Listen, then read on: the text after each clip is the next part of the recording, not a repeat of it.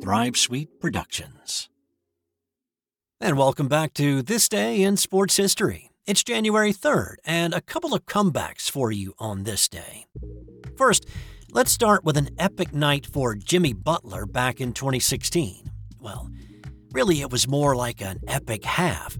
Butler's Chicago Bulls were on the road at Toronto and were trailing by 12 at the break. Butler had a mere 2 points and a busted lip after a defensive scuffle in the first 24 when they stepped back on the court for the third quarter.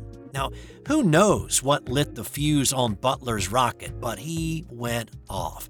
He was attacking the basket, getting a number of layups, adding and ones along the way, a couple of wing jumpers, and it started to look like this was going to be a special kind of night for him.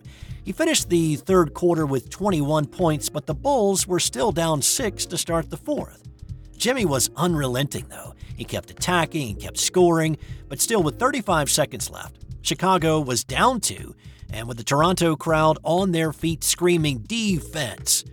Defense!" Butler nailed a corner 3 to give the Bulls the lead and to give JB 39 points in the second half, which equaled Michael Jordan's franchise record 39 he scored in a game in February 1988. But Butler was fouled on the made 3. He went to the line to complete the 4-point play, and his 40 points not only gave his team a 2-point lead, but with 31 seconds to play, it also gave him the new franchise record for points and a half. Chicago held on to win 115-113. Butler finished with 42 points, 5 assists, and 4 rebounds.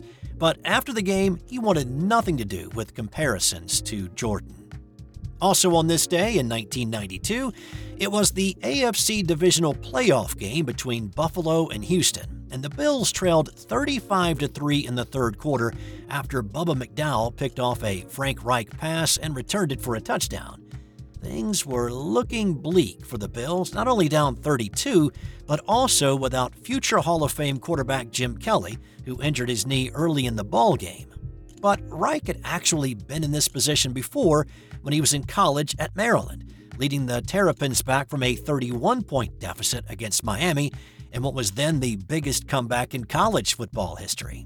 A couple of touchdown passes to Andre Reed, and the Bills nearly erased the entire deficit in the third quarter, trailing 35-31 as they went to the fourth. A Reich to Reed 17-yard touchdown pass late in the game gave Buffalo their first lead.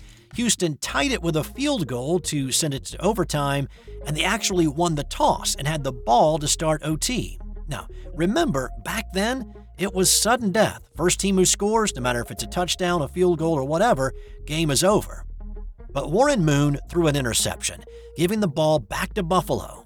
Steve Christie nailed the game winner a few minutes later, and the Bills completed the greatest comeback in NFL playoff history. And in 1983, Tony Dorsett ripped off a 99-yard touchdown run against Minnesota to set the record for longest TD run in NFL history. That record stood alone for 35 years until Derrick Henry equaled it in 2018. That's all for today. If you have a moment, rate, review, and subscribe. Thanks for listening today, and I'll have more tomorrow on This Day in Sports History.